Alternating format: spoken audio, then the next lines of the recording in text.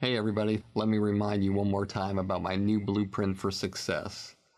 It's a project I've spent months and months working on just to help you jumpstart your comedy career and beat the competition. Whether you want to do stand-up, sketch, improv, acting, writing, producing, directing, radio, social media influencing, or even if you want a career behind the scenes as a manager or agent, Blueprint for Success will give you all the tools you need to take your career to the highest levels. With exclusive interviews, my top 50 commercial-free episodes from industry standard, one-on-one coaching with me, and unprecedented access into my knowledge and experience from over 40 years in this crazy business. I guarantee you that with Blueprint for Success, you'll become the creator you've always dreamed of becoming. No one's asking me to do this. I want to do it because I want to help you become truly undeniable. So just go to barrykatz.com, click on Blueprint for Success, and start your incredible journey today.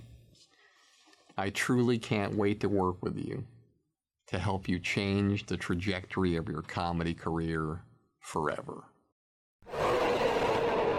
It's not an easy road is what it is. You have to know deep down that you're going to have either no life for a long time or no money. I had no money for so long. I worked as a waitress like my whole life. Like I had no money for so long. I was working 3 jobs at one time. When I moved out here, I was under the table babysitting. I worked 2 catering jobs that were horrendous and another, I cleaned Airbnbs. You have to know deep down that you want this so badly, and you have to know that you're going to be treated like shit for a long time, and it's going to be so fucking hard. And you have to try as hard as you can. You literally, like, there's no, if you're tired one night, sorry. I do, like, I literally, when I moved out here, I didn't have a car. I would bike to the comedy store to try to get on the thing or the improv. I would bike literally 45 minutes to and from, knock it on, get back on my bike. Like, it was insane. You have to work harder than you think you have to work, and you have to put in more time than you think you have to. And it's you have to literally I gave up everything. Like, I left all my friends and family in Toronto, moved out here, I lived on a couch, my friend's couch for 3 months, like a slob. Like, you have to literally be able to give up everything you love to follow this psychotic dream you have.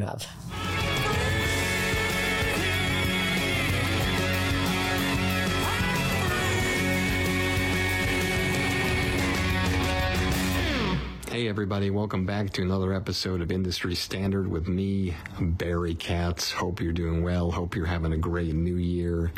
I can't think of a better way to start February than with my guest today, an extraordinary actress and comedian, Steph Tolev. So great. I know you're going to like her a lot. Before I get started, I wanted to thank you again so much sincerely for all your messages and social media, emails, texts, FedExes. It's been incredible, and I'm just really grateful for the responses, and I'm grateful that this podcast has been helpful to move the rock up the hill without it falling down and crushing you. And if you want to reach me, you can do so at X, Twitter, or Instagram, at Barry Katz, or Facebook, or on my website at barrykatz.com, or you can watch the TikTok videos, or if you want to watch this entire interview on video where you can actually see human beings, you can do so at my YouTube channel at Barry Katz Entertainment. I'd be remiss if I didn't share some thoughts on my guest today that resonate with me, and I hope they resonate with you. When I think of Steph Tolev, my special guest today, I think of somebody as one of the hardest working people in the business that doesn't follow the norms of how normal business is done. She's a person who wasn't shy about working as many jobs as possible, sometimes as many as 3, while simultaneously going to as many comedy clubs as a night. Every night she was out doing stand-up comedy to get better.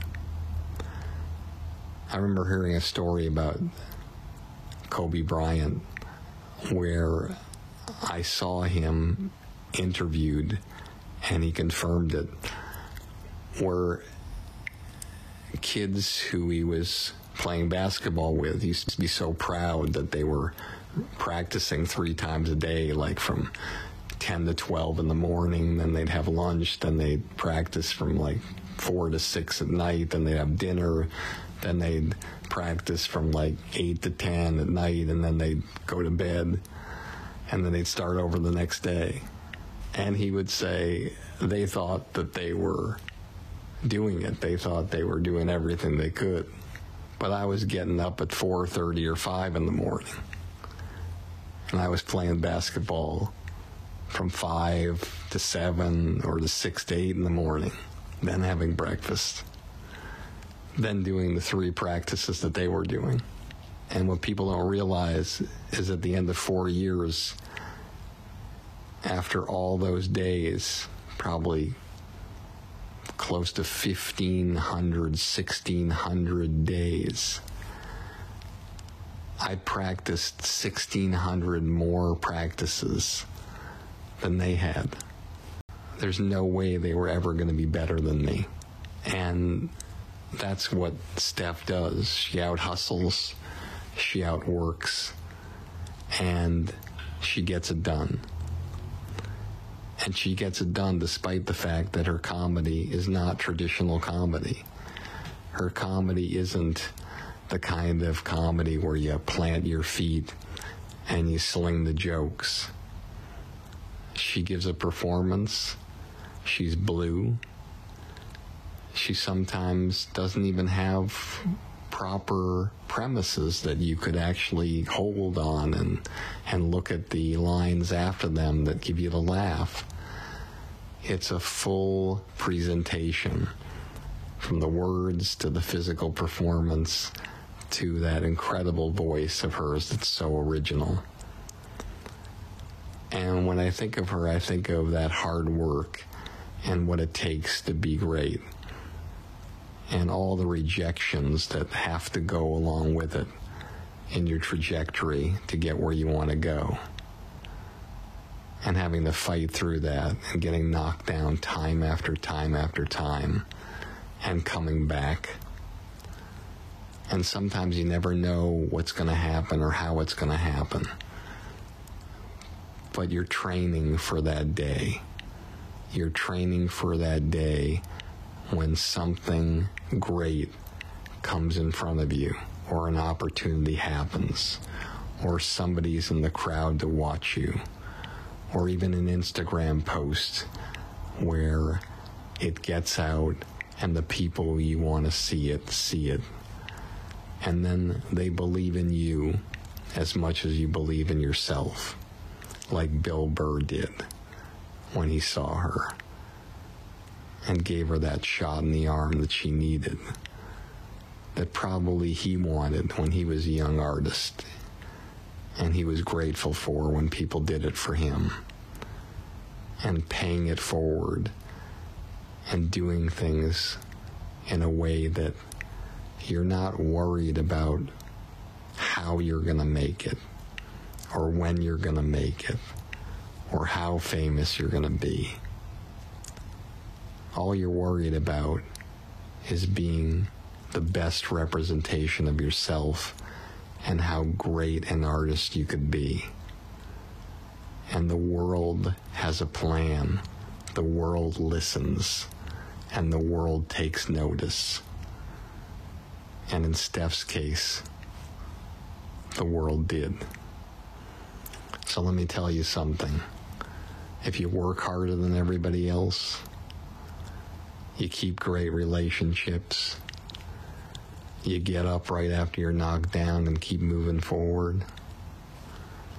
When somebody believes in you, you deliver for them, and you do everything you can to be the best artist you possibly can be by being repetitive over and over again until you get things the way you know they can be, the way you know you're competitive, the way you know that you're going to be in a position to win.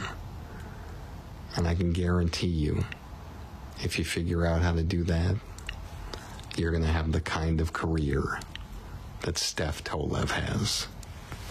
Here we go in 3, 2. This show will have laughter. I got everybody pregnant with Barry Katz and semen. I'm not comfortable with the tone this is taking. If you're undeniable, you will not be denied. If you want to be successful in show business, you get yourself a Jew white manager like Barry Katz. Being a manager is just turning no's into yeses. Creating holy shit moments. Undeniable. You fucking firing me up, Katz. I love this man. Is there anything else I should know? You're on. What? I'm on the air. Barry Katz. Back in the house. Let's do this.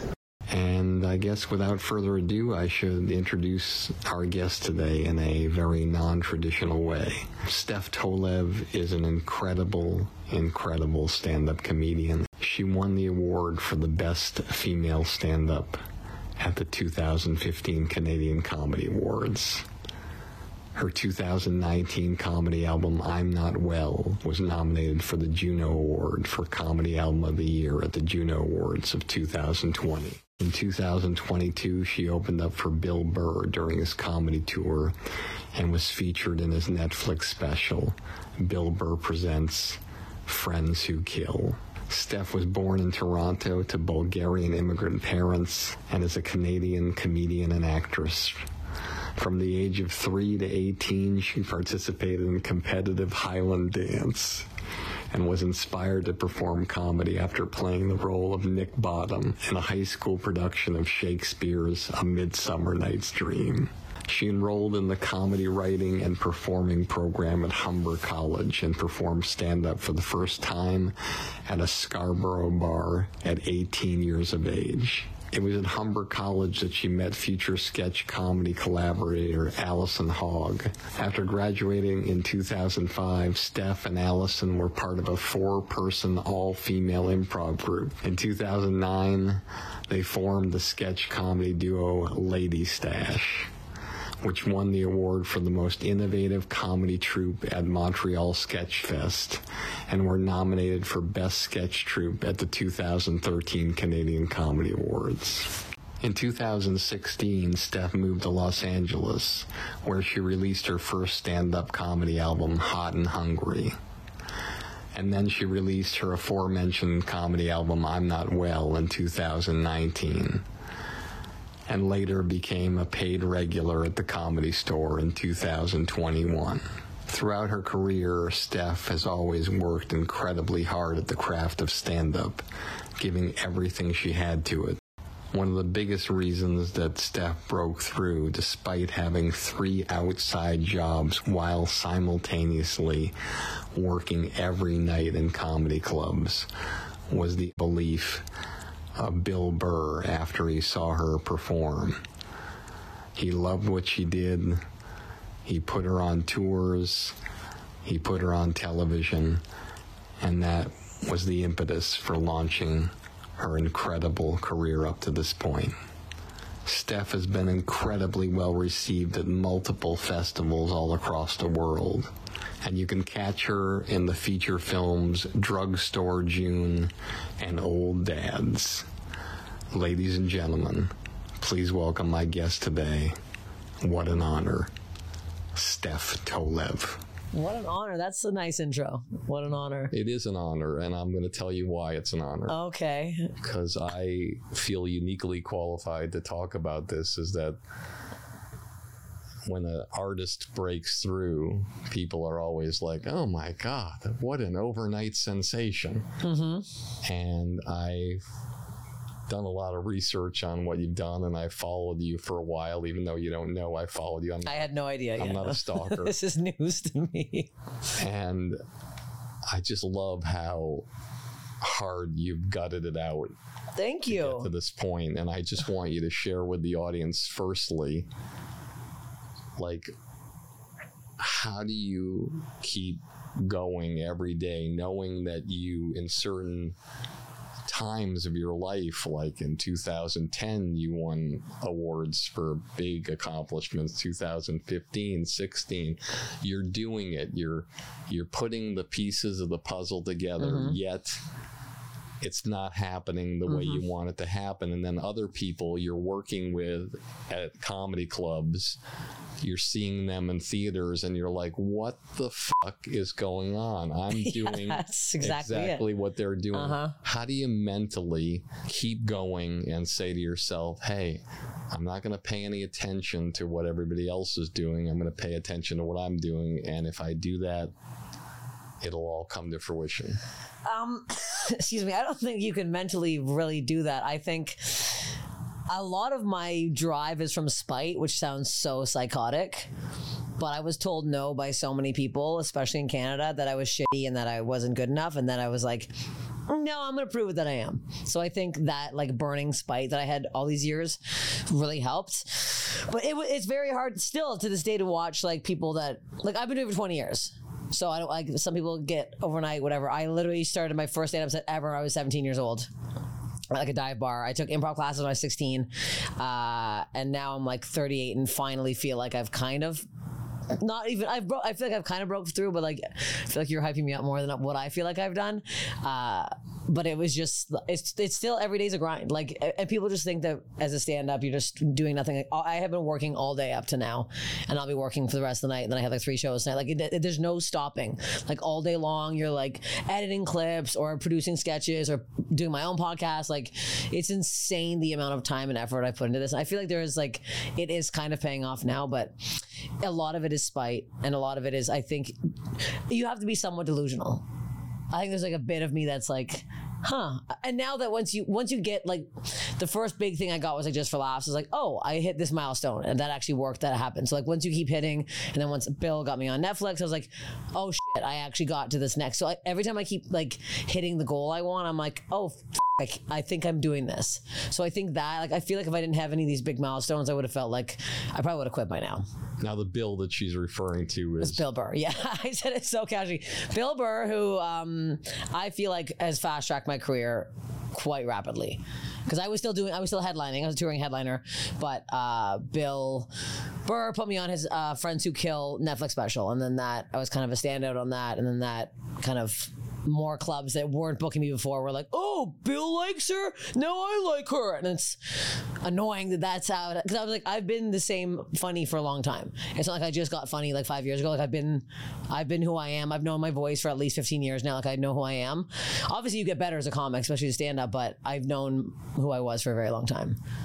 And that's an important thing that you mentioned, is that every single person who's listening to this, who is an artist or who isn't an artist, the people that you see on a special, they were that funny a year ago or 2 years ago before you didn't see them on the special. Well, just now the world knows. I feel like now there's a little bit of a change in the specials we're seeing. I feel like now a lot of places are leaning towards more people with bigger social media followings than people who I think deserve respect. I'm not going to say any names, but I think personally there's a lot of people that are getting... We can look it up. I think you can look it up, but I think there's a lot of people that are getting specials right now that I'm like, either aren't ready for their specials, like they're not like fucking killers in the clubs. Like I think people who should be getting these opportunities are like annihilators and no one can follow them in the clubs.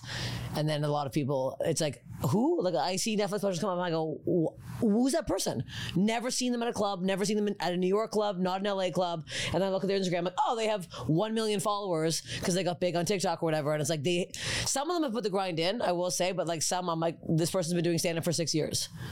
Like it's those don't seem fair, but I think in the long run, someone told me a long time ago, like those people aren't going to last, and you can't last if you're not funny.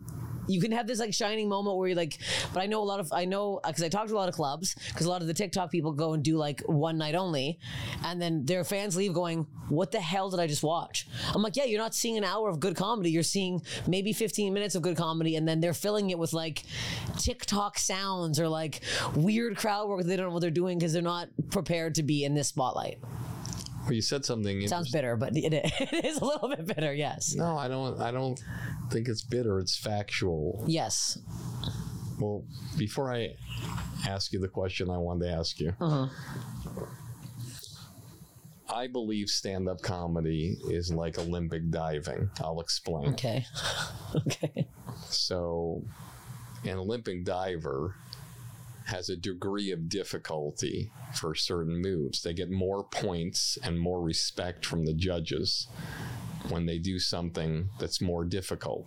And the divers that are phenomenal, but they don't have a great degree of difficulty, they get graded lower and they get they get less respect by the judges. Okay. So as you know, there's people out there that don't kill as hard as you, but you might say, holy shit, that premise about the concentration camp and the non-Jews in the concentration camp, I got to give that a great degree of difficulty.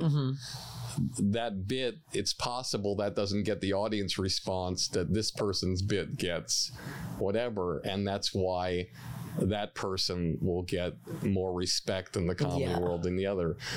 The premise is the almighty thing in comedy. Now, for you, what's fascinating, and you're one of the people that violates a lot of these rules, is that you don't have to always have an extraordinary premise. No, I do not. If you're watching my comedy right now going, what the hell is this? Yeah, and that's why you break the rules and you're like an anomaly, because you're a character of the game. Okay?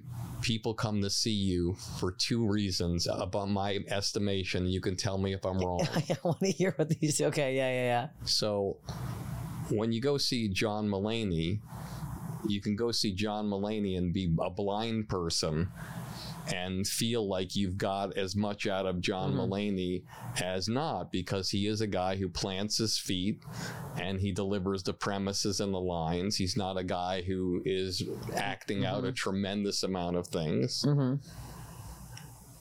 But you're a person who the visuals come along with the comedy. Yes. And it's necessary to really enjoy you fully by having sight, because there's something about you that's this wonderful, it's almost like you're, I hope you don't mind me saying this. I'm scared. You're the closest comedian I know to Brad Williams. I've never gotten that before. And I'm going to tell you, I'm going to tell you why. Like Chris Farley, I was like, I've gotten that. I'm going to tell you why. Because Brad Williams is like a cartoon character. He can say and do anything he wants, and he's going to kill because he can get away with it. He's like, you're looking at somebody who's just person who's not larger than life, but larger than life. And he's saying things and doing things about his situation and his lenses on the world. And you have this way about you that's like this cartoon character where you accentuate all the things that maybe other people said no to you about. And you make them your strengths. And it feels like I'm watching an animated character who can get away with anything. Well, I feel like, okay, I think Brad gets away with way more than I do. That's for damn sure. I feel like I say a lot of things that people don't love. I don't know if it's coming from the female comic perspective or whatever it is, but I feel like I can lose a room quicker than Brad can. That's for damn sure. But yeah, I don't think I have a lot of blind fans.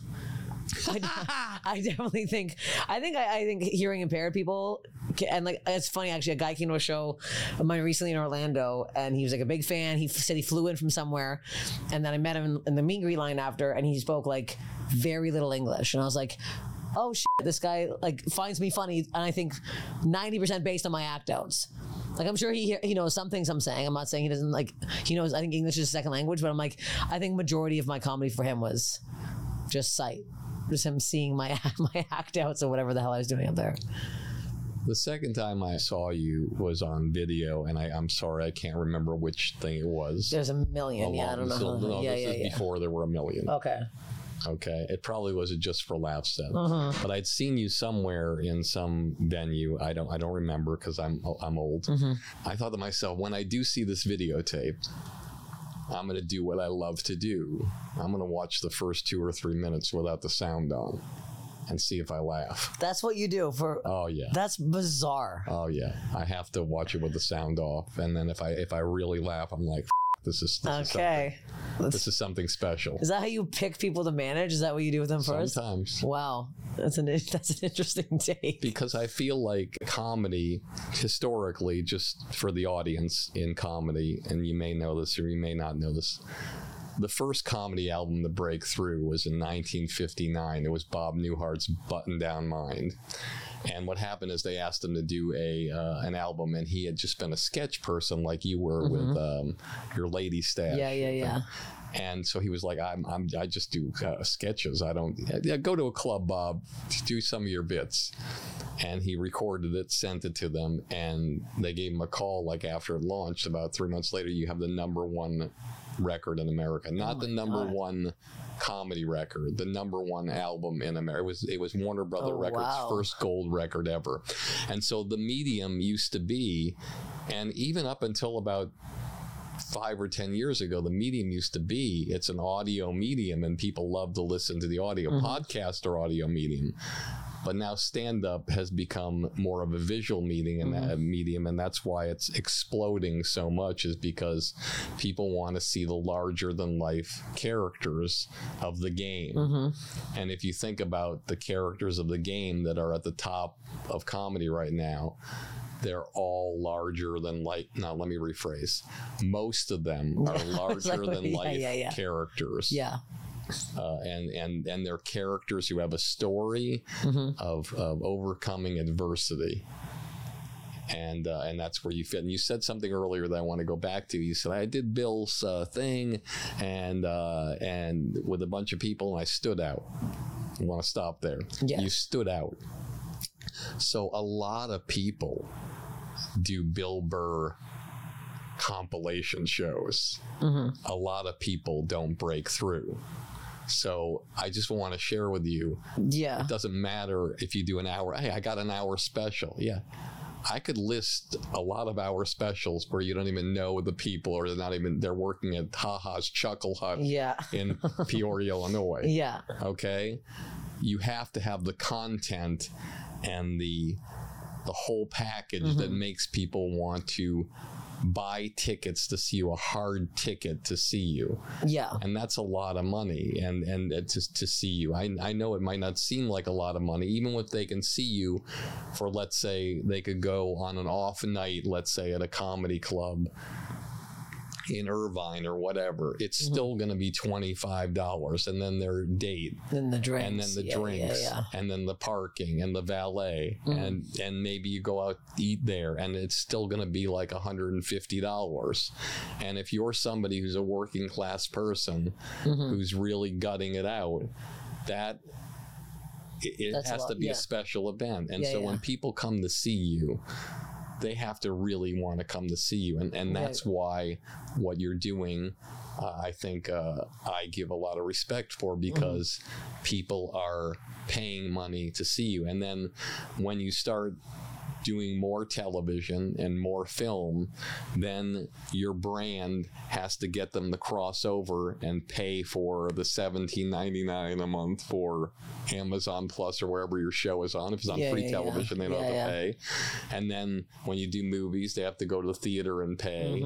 It all ties together. When you do your first book, they're going to pay for that. So your audience, your diehard fans, in order to be in your life, they have to spend money. However, why social media is so much of a key, and for some people it's more of a key than others. Yes. But it helps your fans get more added value. So when they do come to see you, they know they've gotten a lot of you for free before that. Yeah. And you've given them little gifts along the way to say, here, I thank you for being my fan. Yeah. Here's something free for you. Can you imagine, like, in the old days when people were like, there were so very few performers, let's say Sinatra.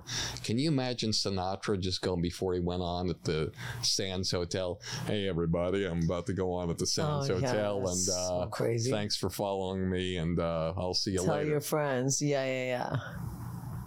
We've come into a completely different era of comedy now, but I guess I never really thought about people paying all that money and stuff, but I feel like I post a lot of content. I think that's another reason why I kind of stood out on Bill's thing, because when people went to look me up, they're like, who the fuck, the people who didn't know who I was were like, who the fuck is this person? And then went to my social media, were like, oh, she has nothing but content. Like, I had 4 albums out, 2 sketch, 2 stand-up.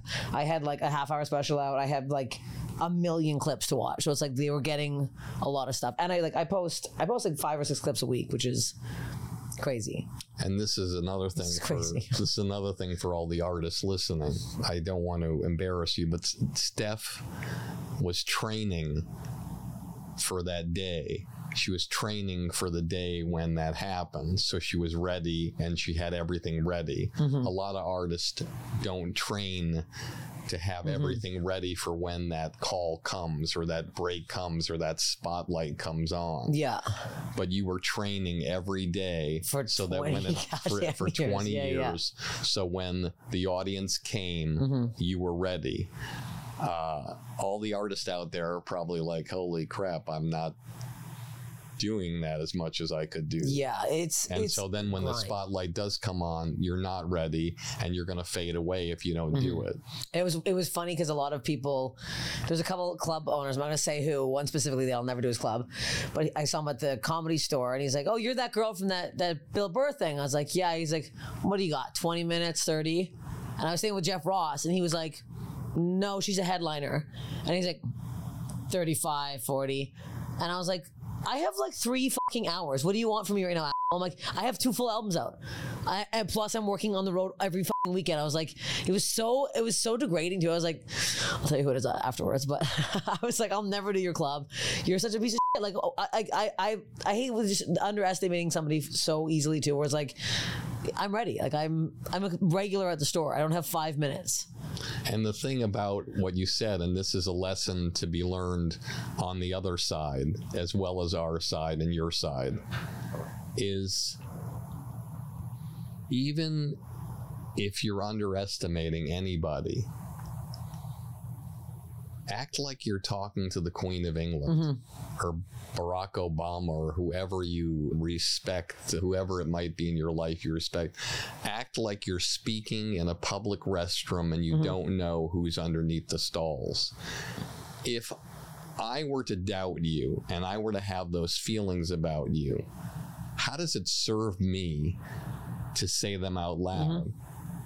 It serves me to keep them inside in case you prove me wrong. And when you prove me wrong, I'm still in good standing. Yeah. I don't understand what anybody does or why they do that. No, it's like we all talk. Comedians all talk. We know the shitty club owners. We know the shitty bookers. Like, so this guy, I've talked so much shit about him to all my other friends. I don't know anybody who works his club now. Not just because of me, but like there's been other things. But I was like, it's really bizarre. And that's one thing that when I mentioned how I like have used my spite all these years, 2 big bookers in Canada were super, super awful to me and bluntly told me I was shit. And I was like, how dare you? You don't know who, and also I was like just new and up and coming at the time, but it's also like they had no female headliners. They had like 4.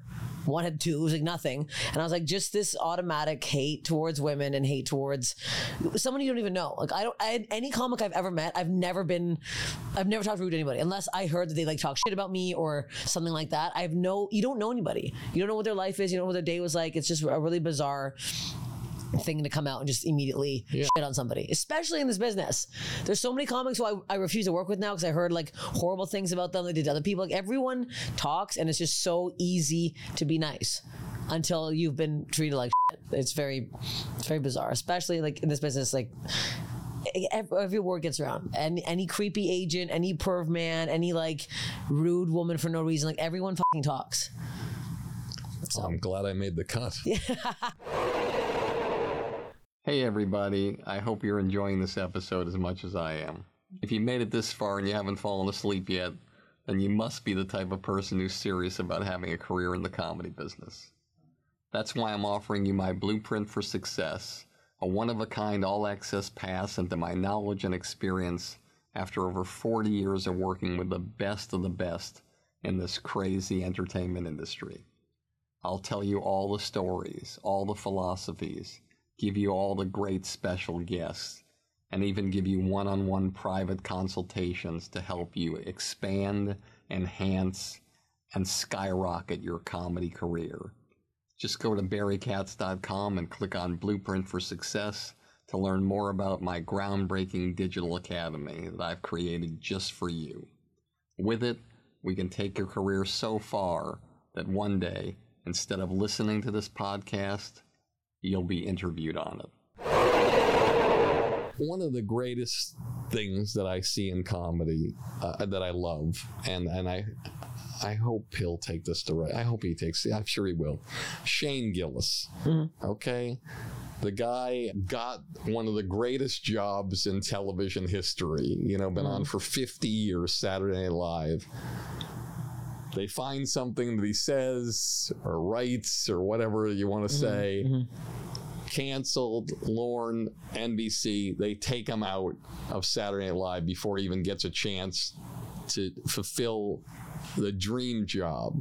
And he sort of does what you do, where you take the angst of people doing something to take you down, and he rises from the fucking ashes and he creates this amazing brand, and he's no less funny than he ever was. No, he's killing it. But he's crushing it based on getting crushed like a bug. I think he's doing better. But if you were the president of comedy, what punishment would you give? I wouldn't have given Shane one. Okay.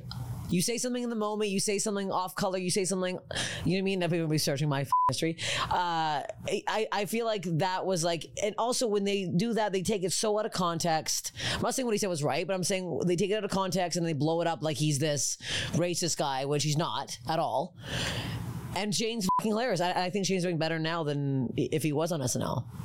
Exactly. But I don't think, I think there's a And you're doing better now than if everyone through your life said, "Hey, Steph, we love you. We want you to work all of our clubs. We've always loved you. And you're fantastic." And if all through your life you heard that, I guarantee you wouldn't be as funny as you are. There's no way. No, there's no way. So you should send these people fruit baskets. I really should. I honestly thanked them both when I got past at the store. I didn't say their names exactly, but I was like, you know who you are. I'm like, thank you so much for saying I was shit, because I wouldn't have made it this far. I wouldn't have moved to LA. I wouldn't have like tried as hard as I did. I think I would have still tried, but I think I really pushed it. You know, when people are saying you're not good enough to your face. I want you to know I love this conversation. I really do. Sincerely, I really love this. Good. And we'll see if your listeners do. I'm gonna remember this day. Oh, good. Okay, good. So I want to go way back. Take me back to where you grew up, the socioeconomic dynamic, and what was your first inspiration for getting into this crazy up business? Oh God, I born and raised in Toronto, Ontario, Canada, in like a East York, it was called. It's like a small borough of Toronto with two parents who were like hardworking, independent, like middle class Canadian parents. And my mom's a Highland dancing teacher, Scottish dancing, kills and bagpipes. So I was forced to Highland dance. No one's Scottish in my family. I'm Bulgarian. Forced to Highland dance at the age of 3 to 18. So my entire childhood was competitively Highland dancing, traveling. But you were working in front of live audiences all the time. So I was constantly performing. Like some audiences were like 800 people, some were like 100, like some smaller. I would go entertain, like, I don't know if you know Robbie Burns. I don't know. Okay, but he's like a famous Scottish poet. So every January we'd have to go to these like Legion halls and perform in front of all these disgusting drunk pigs. But I was performing at a very young age. So I think that being on stage all the time and being super physical helped me. And then in high school, I realized I wanted to get into acting. And I think like grade 8, grade 9, I was like, oh, I want to be an actress. I want to be a comedic actress. So my dream for a long time was SNL. So another big no. As a Canadian, I've never once got a live audition for SNL, and I just stopped submitting. This is the first year I didn't submit in 20 years because I was like, I feel like I feel like I should have got one live audition at this point. I started in sketch, I started in improv, and then I was like, not one live audition. I see some of the people that audition. How could I not get one? So that I gave up on that quite rapidly. It is incredible. Like. And don't lose your place. For those listening, when you are want to get something and you want to be submitted to something, this is the hardest part about our business, is the fact that there might be one or two or three decision makers, and they just might not see what the rest of the world sees. But they're the gatekeeper. And it's their show, and they created it or they executive produced it, and they have the right to want you or not want you, but it's not understandable why all the time. Yes, and the reason with SNL it just bums me out is because Lauren's Canadian, and there's been so few Canadians on that show. So few. So I'm like, I don't know, what does he hate his own people? He hates us? What the heck? But yeah, that was like a huge dream. But like now that I'm like doing so much stand up and touring, I'm like, I think I'm doing better now than I think I found my lane. I think stand up makes sense to me. I don't know if I could be living in New York in a small shoebox. I have a golden retriever and I love her so much, and we hike all the time, and I like my life now. My life is going in the direction that I want it, and I'm working towards like a special of myself and stuff. But yeah, I started in high school. I wanted to be a comedic actress, and then I applied to all these acting schools in Toronto, and I got told no on all of them. And then I went, there's a comedy program in Toronto called the Humber College Comedy Writing and Performance Program. It's a 2-year program. I did that. And it's pretty much, I was just high as hell for 2 years. And what's the first time you went on stage? I know you did a lot of improv, and you started with Allison Hogg, who's fantastic. She's very great. And I also wanted to share with you and share with the audience and have you share how difficult it is when you are in a partnership with somebody and you do extraordinary things with somebody, but you feel like you have to move forward in a different way and sort of, I don't want to say leave them behind, but they are sort of left behind when you decide to take another trajectory. So how psychologically do you handle that? It wasn't that. It wasn't. I think if I stayed in Toronto, it would have felt like that. But she knew I always wanted to move to LA, and she knew that I was getting way more into stand up, and I was getting paid to do it because sketch comedy does not pay, and we were like a sketch duo. So we did the Fringe Festival. We broke even, which was crazy good for us. We did like the Edinburgh Fringe. Yeah, Edinburgh Fringe. We did the San Francisco Sketch Fest, Chicago Sketch Fest, and then we did. You get paid nothing on these, which is fine. We had fun, but I think she wanted to have like a family, and she got married and she like got pregnant. I think she wanted that trajectory of being a mom, and I was like, I don't know if I want to do that. I don't think I need to do that. I want my career before I want a family. Got it. And so, but I feel like we're still working on something together right now. We're working on a TV show right now together in Canada. Good. And she wrote for like This Hour is 22 Minutes and the Baron S. Von sketch show. So she's been doing stuff still, not as much as I've been doing, but she's still like doing well for somebody who's. And so you did a lot of sketch, but there comes a moment where you say, I'm going to go on alone. So what year was the first year you went on a stage alone doing your own material? Oh, I started early. I think I was 17 into my first stand-up. So before you did the sketch, you did that alone, and then you took a break from the stand-up with the sketch? Yeah, right after the Humber comedy program thing, Allison started a sketch troupe with 4 women. Sorry, an improv troupe with 4 of us. We were called the Dumb with a K. No one liked that name, obviously. And then 2 of them kind of filtered out, and then Alice and I just started doing just sketch. But I'd always been dabbling in stand-up throughout that whole thing. I think around 27, I got way more into stand-up because I got my first festival, which is the Halifax Comedy Festival. This is the first time I did like a TV taping that I bombed horribly because it was on CBC and I wasn't allowed to swear. And I immediately was like, oh, fuck. And then I was like, shit. oh fucking shit. And then like the crowd was laughing, but then they had to cut like my entire set. I think one of my jokes had 8 minutes made it because I kept freaking out and like swearing during it. It's very, half the sets in Canada, they're like, they have to be squeaky clean. They I'm can't like, bleep them? no bleeping is allowed. I was like, they're like, you can't swear, it has to be PG. I'm like, then don't book me. I don't know what to tell you. Don't book me then because I'm not PG and I don't want to be PG. I can be. I just prefer not to be. I don't find it funny. Can we talk about that for a second? Sure. Can I go toe to toe with you on something? You've never found a comedian who doesn't swear funny? No, I think I found Seinfeld a bit funny sometimes. And then I really like Sebastian Maniscalco.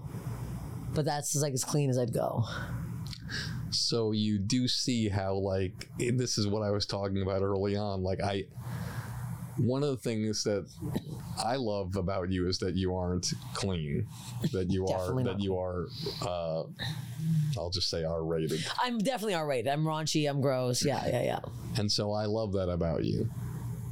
But you, I think, acknowledge the fact that it's harder to get the big laugh without bringing a little bit of raunch into it.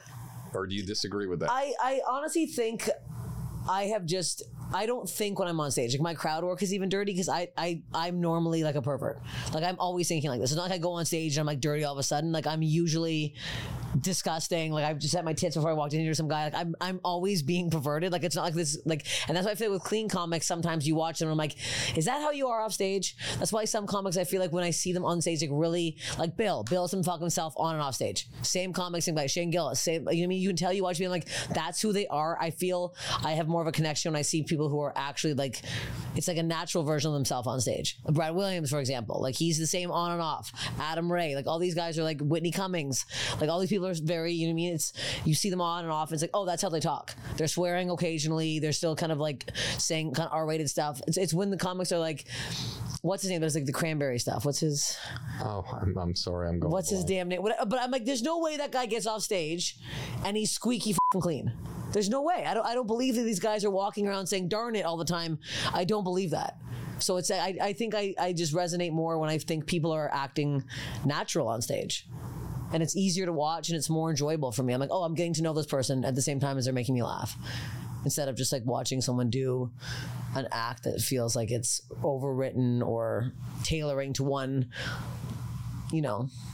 Tell me a comedian who's no longer with us that is the closest in tone to you and how you perform. I'll tell you who I think. I was going to say Chris Farley. That's why I can compare it to the most. He wasn't stand-up, but like sketch-wise. Like when I watch him perform, that's how when I did sketch, like I was always falling on the ground or like doing crazy act-outs or like, you know what I mean? See, I see your stand-up comedy closer to you. Probably won't even remember this person. Who is it? Toadie Fields. I have no idea who that is. You're going to have to look her up. I have no clue. Okay. Wasn't as physical as you, but was outrageous and wasn't afraid to mix it up. Okay. I get Sam Kinison a lot, which I feel like is a kind Someone said Andrew Dice Clay recently, and I saw Andrew Dice Clay recently. I was like, maybe the character kind of aspect, but I'm like, I don't think me and Dice are similar at all. You know, Andrew, believe it or not, I was in the front row when he had his first break at the HBO Young Comedian special with Rodney Dangerfield. Oh, wow. And so I was there when he did that first set. And, you know, again, but that's a character. Mm-hmm. And how many character comedians, his name's Andrew Silverstein. So it's like, so how many character comedians do you like? Comedians who do a character who aren't real, but they channel something through that character and they do it on stage. I say this a lot and people think I'm crazy, but I didn't watch a lot of stand-up growing up. I watched a lot of Kids in the Hall. I watched a lot of British TV shows. I watched Keeping Up Appearances, was my favorite shows. I don't know if you watched that ever. Fawlty Towers. And I loved Mr. Bean. Oh. I love Mr. Bean. He's like, that's to me, and I know it's not stand-up, but like that's the... Well, here's what we talked about. You can't be blind and watch Mr. Bean. Yeah. No words. No words. Very over the top. You made fun of me when I say look at things without the sound. No, I mean... watch Mr. Bean without the sound. I didn't think that. Yeah. No, he's got some grunts and the music. And that car that always goes off the road, you hear it swerving. The three-wheeled car. That's what makes you laugh? Yes. Very stupid All stuff right, makes me laugh. Very dumb stuff. All right, I got you. Yeah, I watch a lot of cartoons. I watch a lot of stupid shit. I watch the same shows over and over. Gotcha. What is the thing that means the most to you in your personal life, and what means the most to you in your entertainment life? Most important thing, if the number one principle or mission statement of your life, and personally and in the comedy world. I think being a very open and honest woman. I have a lot of women DM me stuff that really changes my opinion on stuff. Like the first time I started like really joking about having a big vagina, which sounds so stupid. I talk about having a big labia. A girl came up to me after a show. It's like there's a lab in the Hollywood Improv, and she's like, "Hey, so I want to let you know, I have a very large labia, and I've been so self-conscious about it my whole life, and you just made me feel like completely different." I was like, so I think me being my honest, truthful self on stage and off, I just feel like that's having some kind of an impact on myself, and I feel like good being like this, and I feel like I actually am helping people. Like I get several DMs of women saying they like look up to me, or they like the way I talk, and they like relate to it, and it helps them feel better with themselves. So I think that might be the most important thing right now, that I'm like actually getting some sort of message across, even I'm just up there screaming about having a huge pussy on stage, but I feel like I'm doing it in a way that some people relate and some people find it funny, some do not. Now, I'm going to stop you before you answer the next part of it, because I'm going to let your comedy mind go to work, because I'm not going to say it, because I'll be in comedy jail. Pretend you're a male comedian and take that premise, and what would you say? Oh, God. What would you say next about that premise you just said? Can you imagine a guy and just... I don't know. Guys are like... Can you imagine a guy doing a joke on stage? I have a big whatever. I have a big dick, and yeah. guys are coming up afterwards. Hey, listen, I have to tell you this. This means a lot to me. Yeah, no man. Guys already do that, but I feel like it's over exaggerated. Or without you, you feel emotional support because I have a big... Yeah, my dick is so big I need to fucking talk about it. No man is ever going to say that. Women like get shamed on their body and all this stuff. So I feel like I'm like helping women with their body images. No, and you are. In whatever sick way I am. I feel like that's, yeah. And in my personal life, I feel like, I don't know. I've never really thought about my personal life. I feel like I'm just doing something that makes me feel good about myself. And I feel like... So you don't think about your personal... Not that much. I'm really focused on my career. It's actually quite insane. So out of 100% pie of your waking hours, how much is spent not thinking or dealing with your career and enjoying your personal life? 7%. Wow. I literally wake up at 7 a.m. every morning and I start working. The only time I have to myself is like if I go to the gym or if I walk my dog. And I'm still usually on my phone sending emails, doing shit. Like I have not gone on a vacation in 15 years that didn't have to do with comedy. I don't do anything. My sister's wedding, but then I had to MC the wedding and deal with like family shit, so I still don't consider that. And then I got a crazy sun rash. I'm allergic to the sun. It's a whole other thing. But I'm like, I really haven't had like time to myself to do anything really fun or personal. It's crazy. And then I deal with horrendous men in Los Angeles because it's the worst city in the planet to date in. So that I don't even like give myself the opportunity to do personal stuff anymore because I just get too pissed off about it. And I'm like, it puts me in a bad mood and it like gets me not in the mood to do comedy. So I literally just do comedy. I literally do shows I take Sunday nights off, but then I usually go live on TikTok to like try to help with ticket sales or try to get people to follow my Instagram because apparently that's where you need the followers now. So I'm like, I literally work all the time. I feel crazy. I don't sleep at night either. My mind races all night. That's why I'm chugging Red Bull right now because I'm like, I'm not going to sleep ever again. Yeah, it's crazy. I think, just from my perspective, if I'm allowed to say. If you're allowed. Let's hear it. I would love you to try this on for just, whatever. Think of, 2 days of the year when the world is the most shut down, everywhere.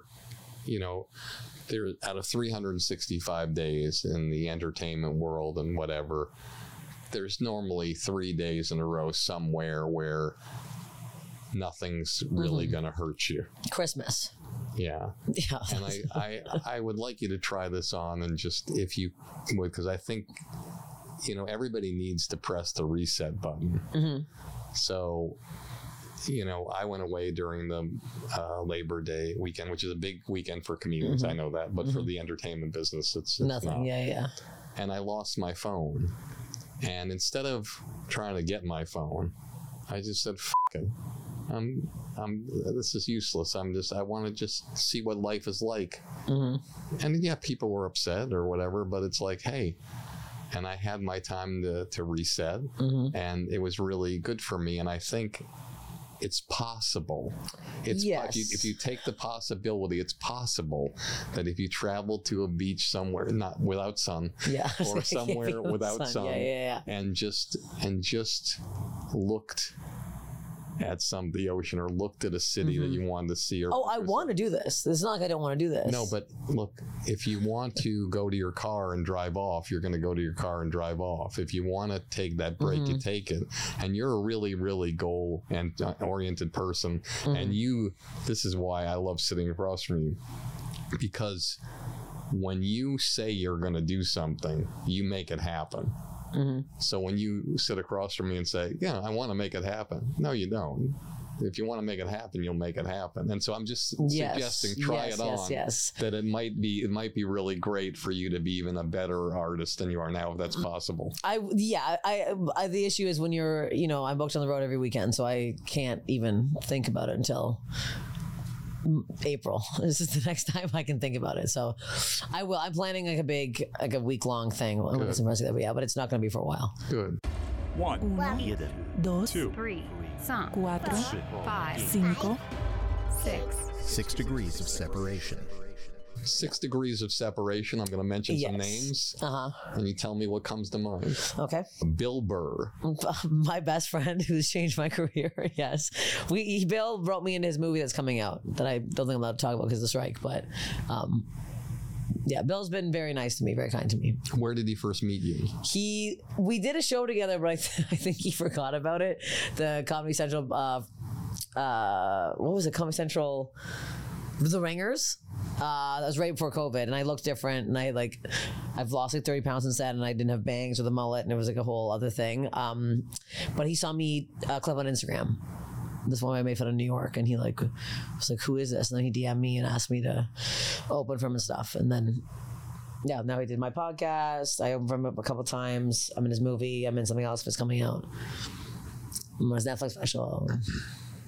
Norm Macdonald. Norm Macdonald, I think, is a comic that I haven't listened to enough.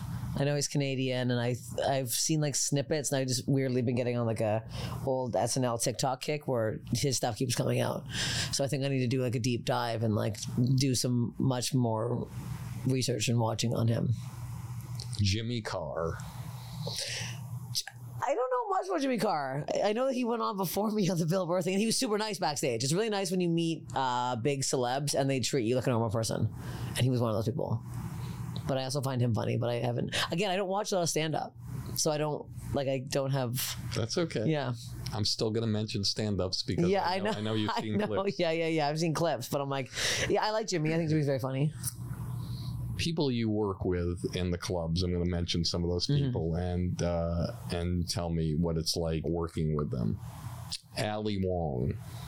I haven't worked with her much, but she's been very nice. And I think we were never on around the similar time, so I've never had to bring her up, or she's had to bring me up or anything yet.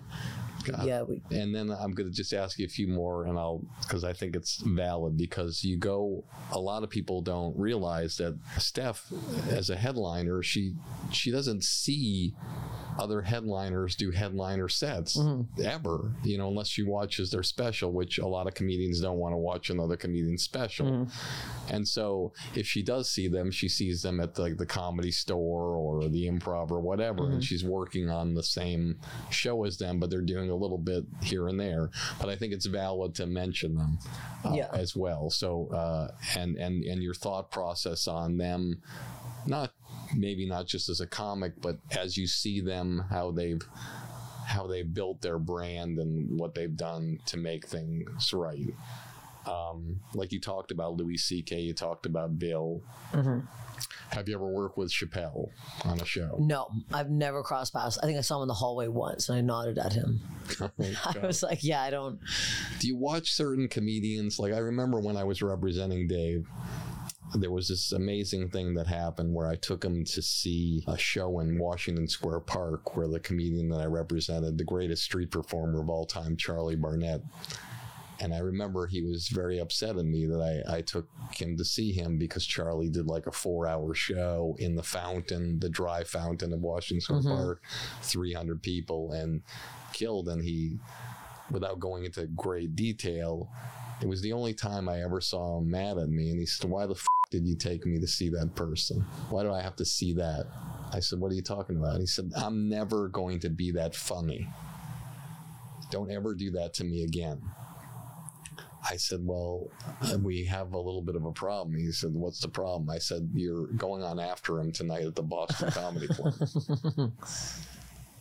And he was fighting, whatever, but he went on. Charlie got a standing ovation. Mm-hmm. Dave went on after him with his energy, got a standing ovation. Charlie was like you to the 10th power. I gotta see this guy. Okay. Yeah. And the next day, Charlie was like a really troubled guy, had struggled with drugs, but you never saw him do anything. The next day I go to my office and he's sleeping under the desk of the assistant office in my office. And I'm like, Charlie, what are you doing here? He said, listen, who's that kid that went on after me the other night at Boston? I said, that's Dave Chappelle. He said, yeah, let me see a videotape of him. I said, Charlie, it's like 9 a.m. Let me see it. I played it for him. And he was upset at me. He said, why'd you show that to me, man? I'm never going to be as funny as that guy. He knows how to embrace the silence. Yeah. And I can't embrace the silence. I have to keep going, because I don't trust my material. He trusts his material. And so it's fascinating when I hear you talk about the other comedians of what your perception is of them. Mm-hmm. So I'll mention some other people. Tony Hinchcliffe. Again, you're mentioning people that I don't really see a lot of. Like I've seen him in Austin, and I never watched Kill Tony. Got it. And I never really, like, Andrew Santino is one, I will say. Andrew Santino, he's one of my favorite comics right now to watch. He's such a genuinely nice, funny guy in person. He's worked so hard. Every time I see him, he's working on a new bit. And like, he's the kind of person too, he'll embrace if a bit's not going well, and then he'll immediately get the crowd back. Like his confidence on stage is like kind of unmatched right now. He's so smooth at transitioning, and he's just so likable, and he's just like, he's really, and I had to follow him the other day at the Improv, and I was like super nervous. Like I don't get that nervous following people. He's one of them. I'm like, I don't want to, I need to be as like good or bad, because he was the store too, like, because I'm not as a recognized celebrity as everybody else that goes up, I sometimes go up and people are like, what? Like, who is this person? I have to be like, I am funny, give me 5 minutes and you'll like me. Like Bobby Lee crushes. It's hard to follow Whitney Cummings because Whitney Cummings is an incredible person to watch. She is, the way her mind works, I wrote for her roast battle that's on OnlyFans. She is like, she doesn't stop. Her joke mind does not, like, she has a whole room of writers and she was still like pounding up more than everybody else, like joke for joke, like every 5 seconds. She's working on a special right now. She's pregnant. I think it's her 6th one. She podcasts. She's one of the hardest working comedians I've ever seen in my entire life. It's incredible. And she's so funny and so nice. So she gave me, I'm going to say, the nicest intro I've ever had at the store, like a month ago. And she didn't know I had people from Netflix there watching me for something. And she gave me literally hands down the nicest intro I've ever had. I represented her for 7 years, and it was one of the most amazing experiences of my life. I always tell anybody who will listen to me that if I ever visualized anybody in a shower with an iPhone in a Ziploc bag, it would be Whitney Cummings. Oh yeah, she doesn't stop. Her mind literally doesn't stop, and she's like so hardworking, and then she loves animals at the same time. There's nothing she doesn't do. It's crazy. She's like all these foster dogs running around, like it's insane. Your proudest moment in show business? Opening up for Bill Burr at the Scotiabank Arena in Toronto. It's the biggest arena I've ever done. 19,000 seat arena, 2 shows in a row. Hometown. hometown. It was like I've never felt more proud of my life. My sister and my dad came to watch me the first show, and the second show, like all my good friends from Toronto came, and we all, after the show, we just went outside while people were just like coming out, and we all just started bawling our eyes out. Oh my god. It was insane. And like just going on and seeing, and like I killed. So I was like seeing that many people, just I've never felt that. And I don't know if I ever could again, unless it's like my own arena. But like I looked over and saw like my sister and my dad like crying, watching me. And I looked over and I saw Bill smiling. I'm like, Bill's watching me. What the hell is he doing watching me? Like that was an insane moment.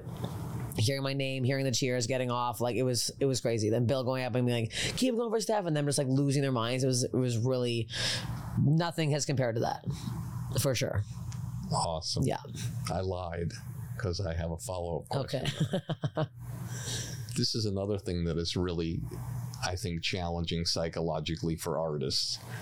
You go, you do 2 shows in one night, probably they're in a row, whatever. There's like 40,000 people you work for. Because I went through this when I used to represent Dane Cook, and he was doing those huge arenas, and it was like, I was thinking to myself, like, how does an artist do this and then go back to LA and work out their shit at the Laugh Factory? Like, how psychologically do you go back after a gig like that and go into a place where there's like 80 people and say, hey, yeah, I'm going to give you everything I got? I literally did that right after this. So I did 2 shows at the Scotiabank, and then the next day I did the Comedy Bar, which is like one of my favorite, it's my favorite location in Toronto.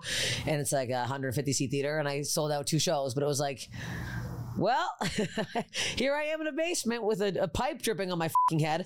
Like it really does, it snaps you back to reality. But it's like, going on to these theater shows, that's not, like, I know it's not my life right now. So I'm like, I know that's not my life. So it was such a grateful moment for me to just take that in and like keep that. Like anytime I get upset about something or I get trolled online or something, I just picture that moment, and it really helps like reset me and to like remind me that I'm doing well and I'm on the same path, whatever, or the right path.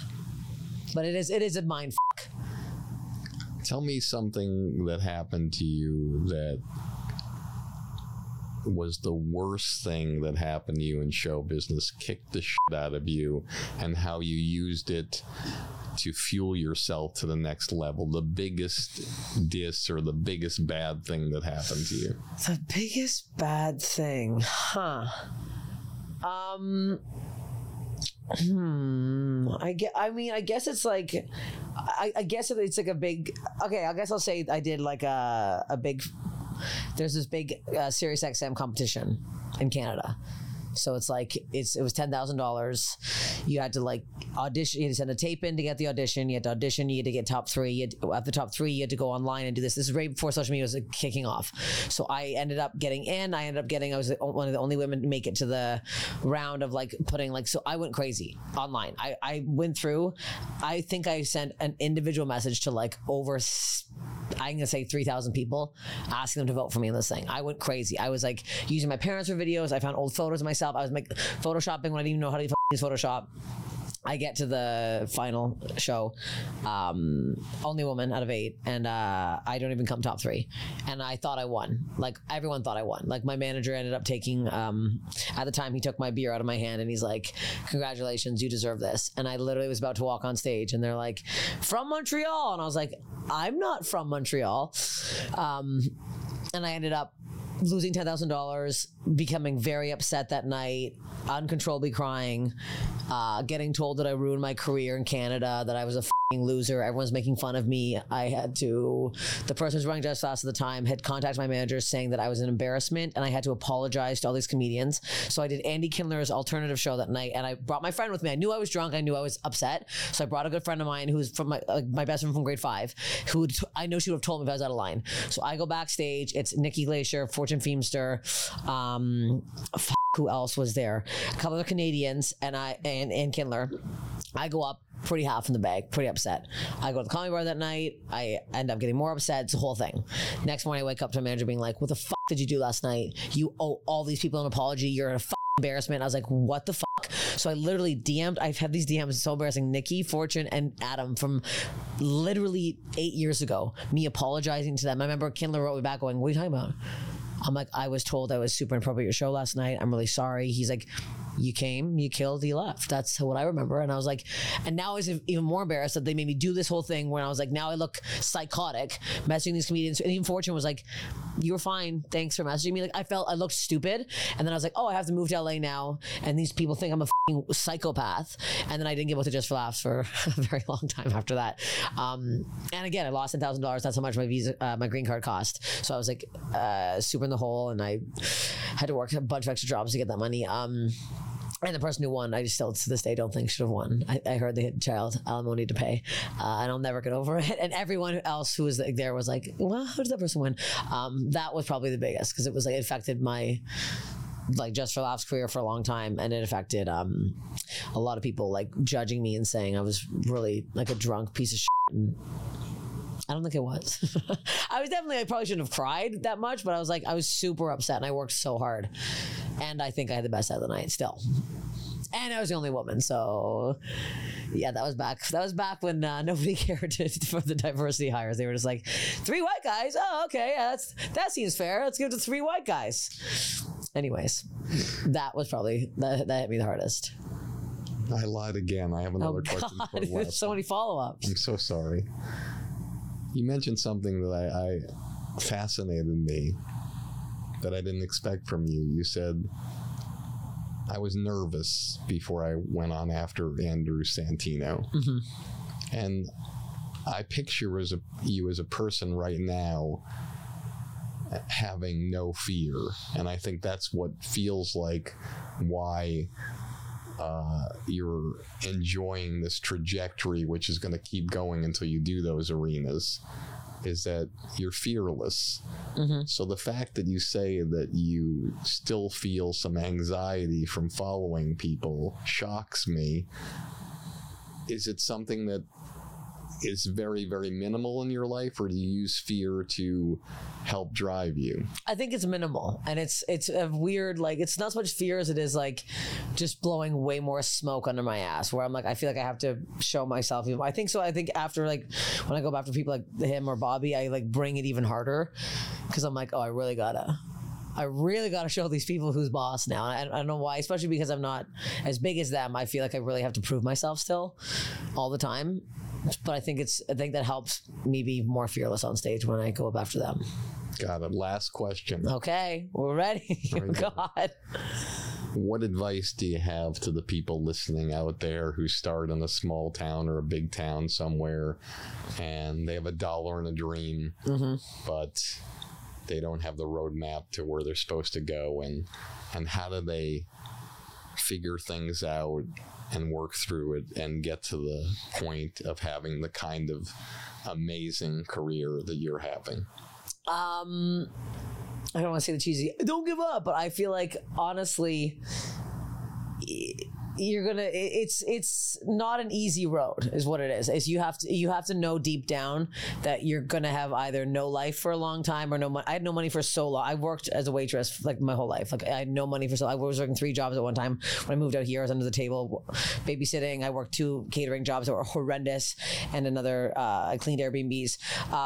You have to know deep down that you want this so badly, and you have to know that you're going to be treated like shit for a long time, and it's going to be so fucking hard, and you have to try as hard as you can. You literally, like, there's no, if you're tired one night, sorry, I do, like, I literally, when I moved out here, I didn't have a car. I would bike to the Comedy Store to try to get on the thing, or the Improv. I would bike literally 45 minutes to and from, knock it on, get back on my bike. Like, it was insane. You have to work harder than you think you have to work, and you have to put in more time than you think you have to.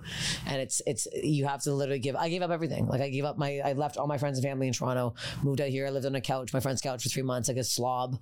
Like, you have to literally be able to give up everything you love to follow this psychotic dream you have. It's hard, but when it starts to work out, it's good. I'm crazy. I'm absolutely insane. It's fine. I have to go edit 3 videos right now. You're perfect the way you are. Listen, I want to tell you, you don't know me from Adam. I came up to you in Montreal. I never came up to you before in my life. You came and did this show, and you didn't have to do it. And I'm honored that you did, because I do this because I want to make a difference for people watching, and you made a huge hope I did. Today. You did incredible. Well, thank you. you. It was amazing, and I'm so grateful. Can these people follow my podcast? If you like podcasts so much, please listen to Steph Infection. It's a very Bill Burst on my podcast. It's a very gross podcast about body stuff. And follow me on Instagram, please. That's all I ask. Awesome. Thank you. Thank you so much. Thank you. All right. Yay. As always, this has been Industry Standard with me, Barry Katz. And if you like the show, tell all your friends. And if you don't like the show, tell all your friends. You get all the money, drive that fancy car. All the people love you, 'cause you're going far. Life is for the dreamers. They have all to gain. It's never quite over till it all feels the same. You pick your own poison, dig your own grave down in the valley. A fortune.